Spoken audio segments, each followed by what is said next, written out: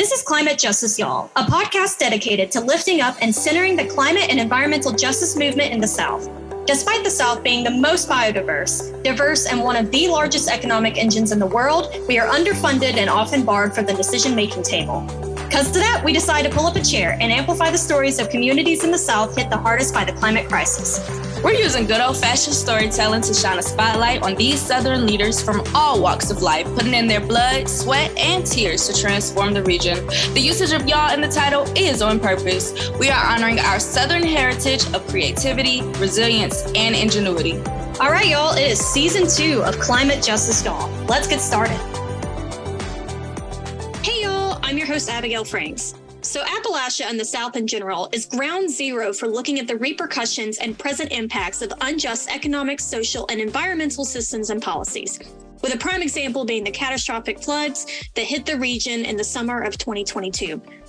This region is also the perfect opportunity to push for a just transition, to advocate for better and humane infrastructure, and to look for ingenious solutions from these communities that can apply both to the local and federal levels. Today, we are joined by two folks named Adam Hughes and Chauncey Odell, who work with, quote, the Community Union, also known as SOCM, and the Alliance for Appalachia. In this episode, we'll talk about the importance of remembering the past, fighting for justice in the present, and reimagining the future.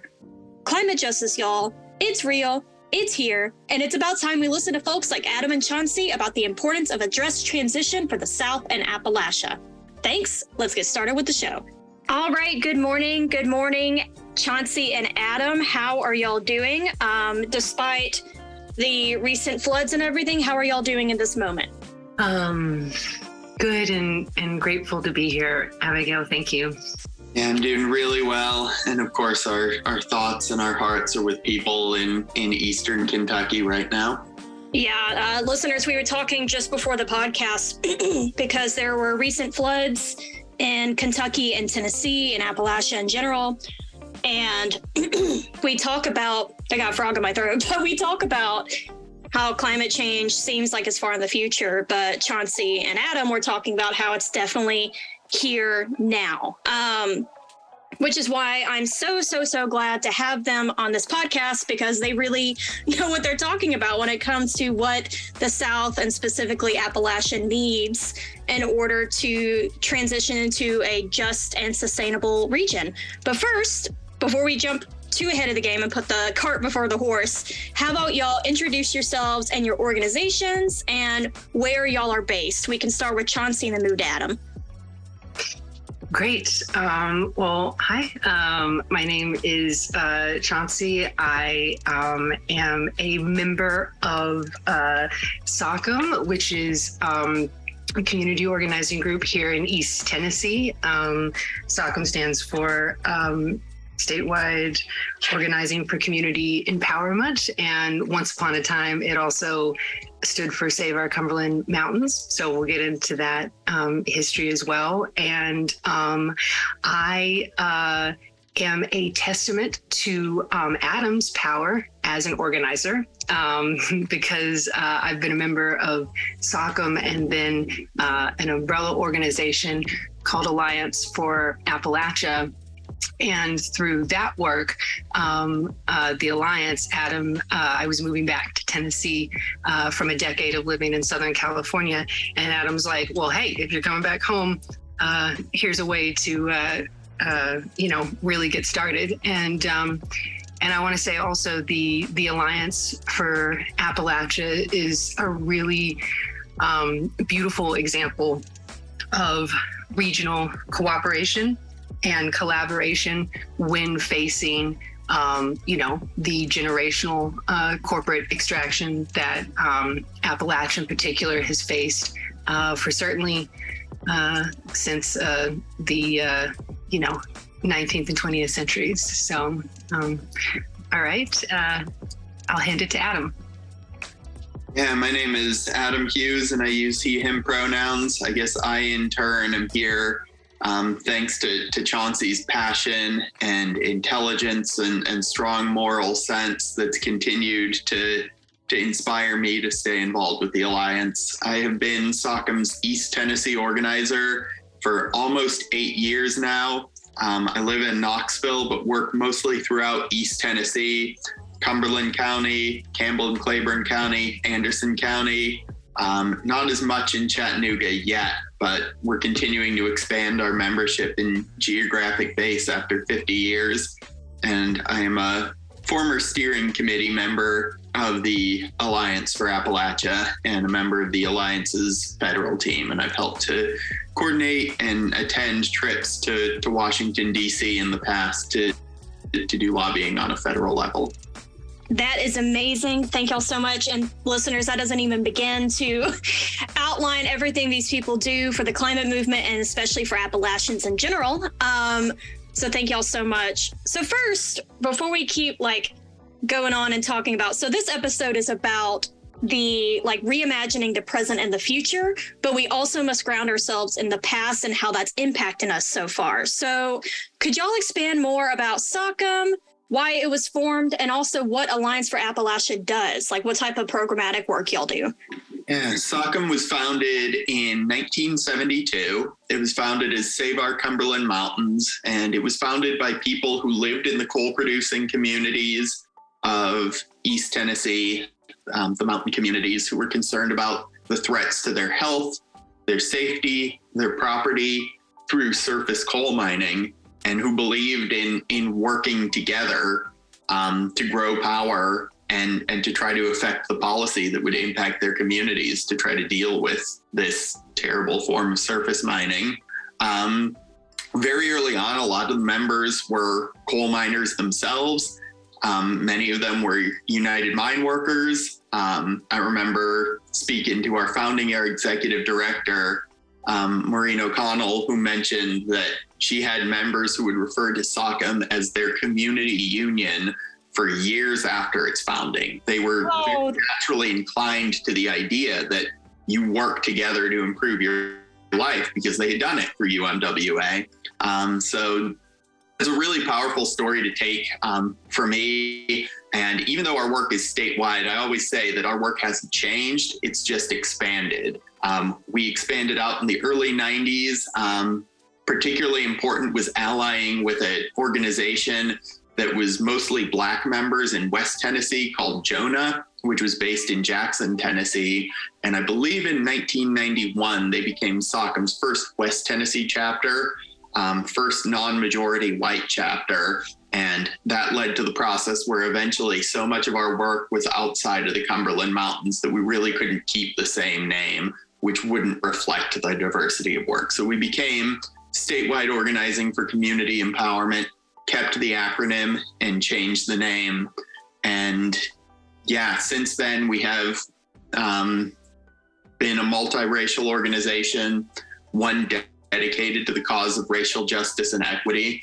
And in fact, our newest chapter, the McMinn County chapter, incorporated, I think just in the last couple of months, they were motivated by what you might have heard, the banning of the book Mouse through the McMinn County School Board.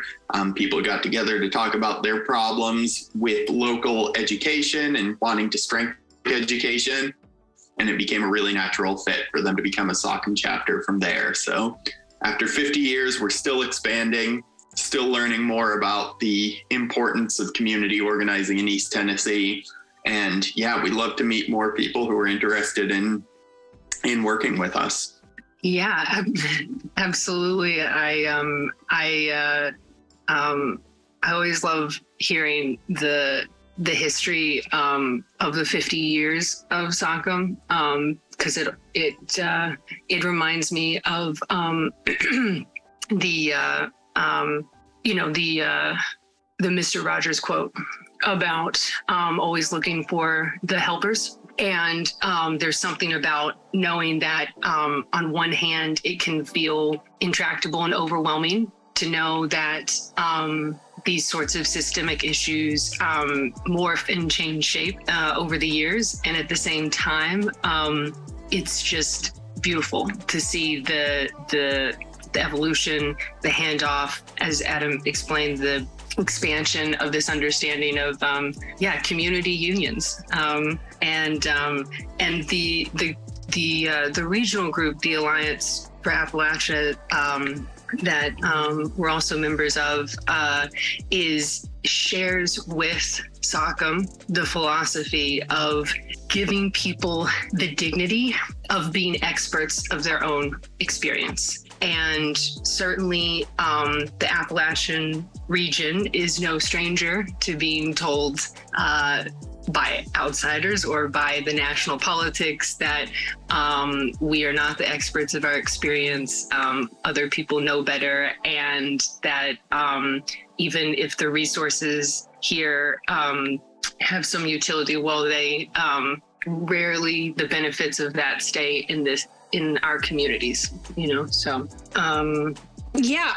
First of all, community union is a terminology that I've never heard before, and I'm obsessed with it. So thank you for introducing that to me. And the philosophy of folks not needing the science to know the truth of environmental justice issues is so important, because I think that's one of the challenges that, I don't know about y'all in Tennessee and Kentucky and stuff, but down here in Alabama, it's kind of hard to convince people that they know their experience better than outsiders do, or that big companies or scientists or whoever knows more about their experience than they do. So thank you so much, Chauncey, for bringing that up. That's amazing. Can y'all expand on what it looks like for, to rely on that very important philosophy? Like, there's a huge misconception that people can't be experts in their environmental/community experience without credentials. So what does living by that philosophy look like for y'all, especially at y'all's organization?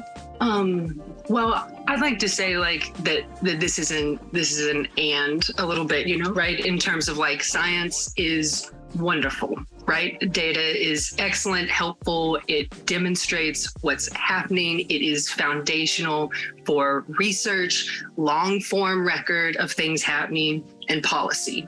And we probably all have the experience of expertise can be a dodge and a way to dismiss the lived experience of people. Certainly, this is the history of Appalachia. Y'all are poor and dumb genetically, and you can't understand what's going on, right? And that is not necessarily the message that everyone gets, but I think certainly the idea that expertise comes from the outside, instead of being I don't need someone to tell me that my soil is poisoned, my water is poisoned, my children are getting sick, that that I'm getting cancer. However, the science is really helpful to be these are all the ways that I'm getting sick, and this is who's at fault. And so one of the things that I think is really wonderful in both the Alliance member groups and SOCM in particular is kind of creating that collaboration between, it is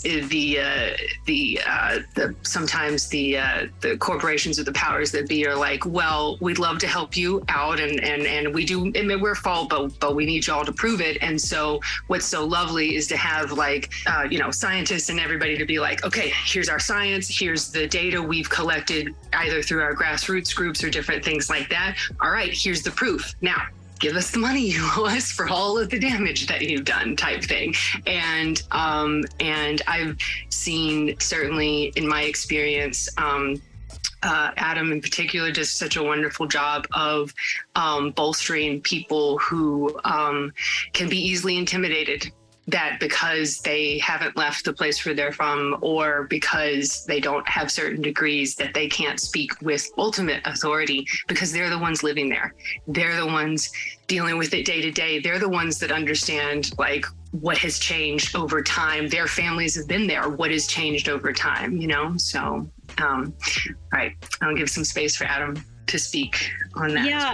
And let me jump in real quick. It's a both and situation, and you really hit the nail on the head. That's brilliant. Thank you. All right, Adam, sorry, you jump in. Yeah, no, I agree with Chauncey so much. To me, it's important to emphasize that science is for everyone. that to be a scientist is not something that's conferred by a credential, but it's something that's conferred by being willing to take an inquisitive approach to your own life and being willing to take this kind of analytical framework for how you're viewing the world. And I'll give a really good example of that. SOCM members who have organized through the Tennessee Appalachian Community Economics or TENACE project put together, I think a good 6 years ago now, the Clear Fork Water Monitoring Project. And this was a project of people who were living in a community that's been impacted by coal mining, going out every single month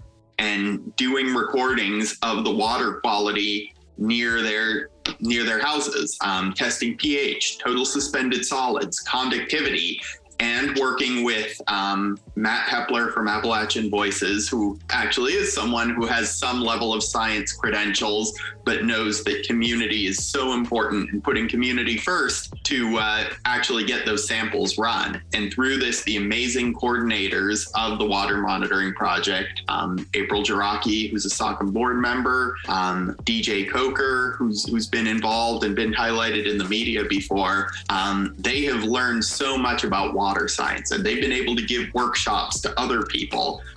Their expertise has gone throughout Appalachia through the Alliance's grassroots enforcement team, where folks gather from across the region to talk about citizen science and to talk about how they've brought water monitoring into their own communities and how they do it with a real ability to draw definitive statements. This is not people who are coming out testing their water. These are people who have come and really taken the time to learn how to keep their own communities safe.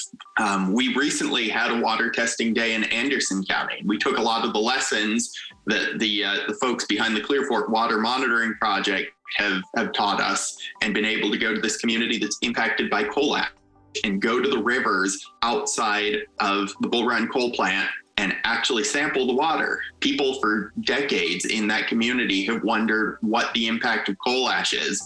And because people are experts in their own lives, I think they knew that they had real concerns, but being able to give someone who's grown up in that community the tools to actually know what's in their own water, and the people in that community stepping up and taking the time to learn how to do it, and taking the time to go out on a hot day and collect samples, there's nothing more powerful than that. And that to me is science at its best, when it's something that benefits a positive vision of humanity, when it's something that is for everyone, and when it's something that enhances and not attempts to replace the lived experience that people have. Period. Mm-hmm. Yeah, I was jumping and clapping and so for me, everything that you just said reminds me of how I didn't realize that I grew up in an environmental injustice community, like dealing with pollution, until I moved to Birmingham and realized that it was a systemic issue rather than just a specific community issue. And so everything y'all are saying is just warming my heart and preaching to the choir, that's for sure.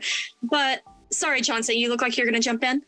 Oh, no, I'm just nodding in acknowledgement of that. And I love, that's one of the great things about being in communication and in conversation with people is the realizations that they're having in real time, and how it is, really beautiful when we can contextualize what's happening and know that we're not isolated or alone in these things, and that there is some agency. I think one of the things that can feel really overwhelming, or certainly a reason that I did not maybe prioritize environmental justice because it felt just too scary, And so, so thank you also for providing this platform so everybody can be in communication with each other about what these iterations of these things are everywhere. Yeah, it is scary, but at least we have each other, you know? Yeah. And I want to note that it's ultimately, I don't think science is the be all and end all here. I think if someone doesn't want another community's coal ash being dumped on them, like happened in Uniontown, Alabama, where they shipped down the coal ash from Kingston, Tennessee, the response is not, well, according to our testing, there's so many parts per million of coal ash in your water, and this is safe for consumption on a 40-year framework because X or Y. The response is no. If this is polluting your clothes, polluting your house, if this stinks, if this is ruining the community that you grew up in, you should be in control of your own community. You should have the right to say, we don't want this. And I think the science should be in service to that, not the other way around. Hear, hear. Well, you know, honestly, that brings up a really good point that, like, just because it is legally okay or it's like technically safe, it doesn't mean it's right.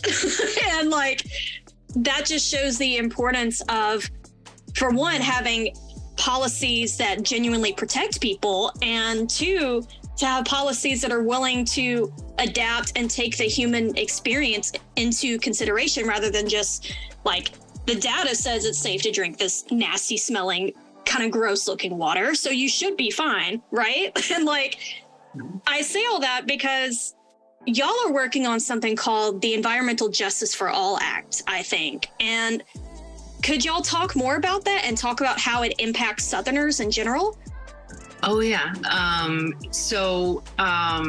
The Environmental Justice for All Act is, it's currently a House resolution, a House bill. And for the policy wonks, if you want to Google HR 2021, and see this just unbelievably like expansive, ambitious, and I feel like really wonderful attempt to basically keep grassroots organizations and communities in conversation with each other about proving the entire chain and life cycle of pollution and extraction. And it is well, I want to make sure I give credit to the two House representatives who have sponsored this bill and have moved it through different administrations. And that is Representative and House Natural Resources Committee Chairman Grijalva and Representative McEachin. And right now, EJ for All, like within the last couple weeks, just passed committee approval, which means that it is one step closer to becoming law. And what this law will do is there's a lot of different iterations of it, but one of the big things that's exciting in terms of like environmental justice in particular is this idea of holding corporations and different things responsible for the cumulative impacts of pollution. Because one of the insidious things that happens, and Adam can speak more to this in detail, is just basically isolating each one of these things, whatever the externality is of extracting resources, and then acting like, well, it's just this one community that gets affected. Or I might hand this to Adam to demonstrate in the life cycle of coal, but it's not just like strip mining actually isn't the only part of the coal mining chain, right? It's the strip mining, then it's the emissions, then it's the coal ash, then it's all of that. So, Adam, how would you kind of frame how environmental justice for all might help in Tennessee in particular, now that we're kind of a post-coal? I think that I think this is kind of where an organization like the Alliance for Appalachia, I should say a coalition like the Alliance for Appalachia, is so important. I think SOCM's work has historically been so locally focused, as have so many other amazing groups throughout Appalachia. The Southern Appalachian Mountain Stewards, the Center for Coalfield Justice, Kentuckians for the Commonwealth, Coal River Mountain Watch, organizations that are founded on this principle of real grassroots organizing. And I think the kind of one flaw in that approach is that there are some problems that are so vast that they kind of require federal intervention.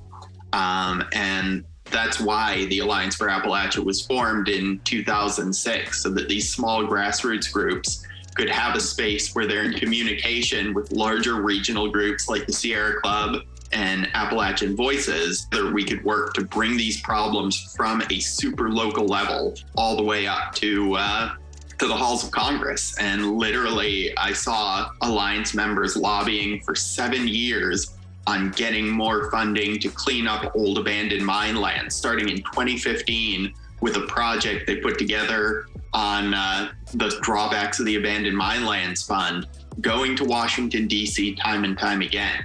We met with Congress people in our home districts. We did webinars. We kept pushing and pushing for expanded funding, and that eventually culminated in $11.3 billion of additional AML funding that came through the infrastructure bill towards the end of last year. So I think that's a real justification for this approach, that our problems are local and our problems are kind of shared with everyone.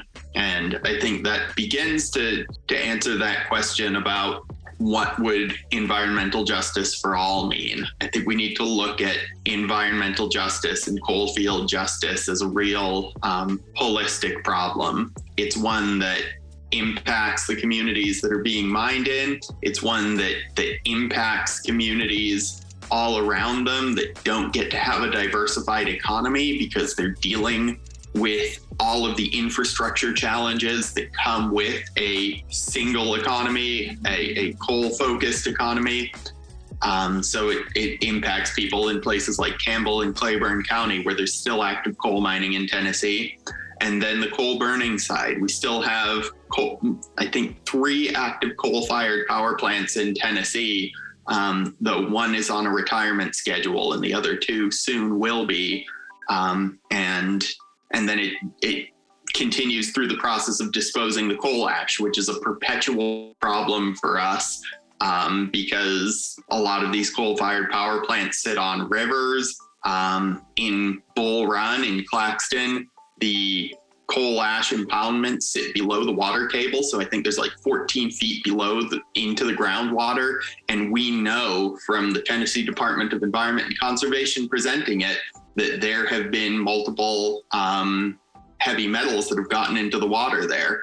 So pulling this all together, I think Environmental Justice for All Act is important because it actually begins viewing environmental justice as a holistic problem that requires solutions on every step of the process. Thank you, Adam. And I'm going to probably show my ignorance here, but whose idea was it to put these massive polluting industries next to our water sources? Like, I don't know if maybe there's a reason for it, but to me, it just seems short-sighted. But, whatever. I don't want to go.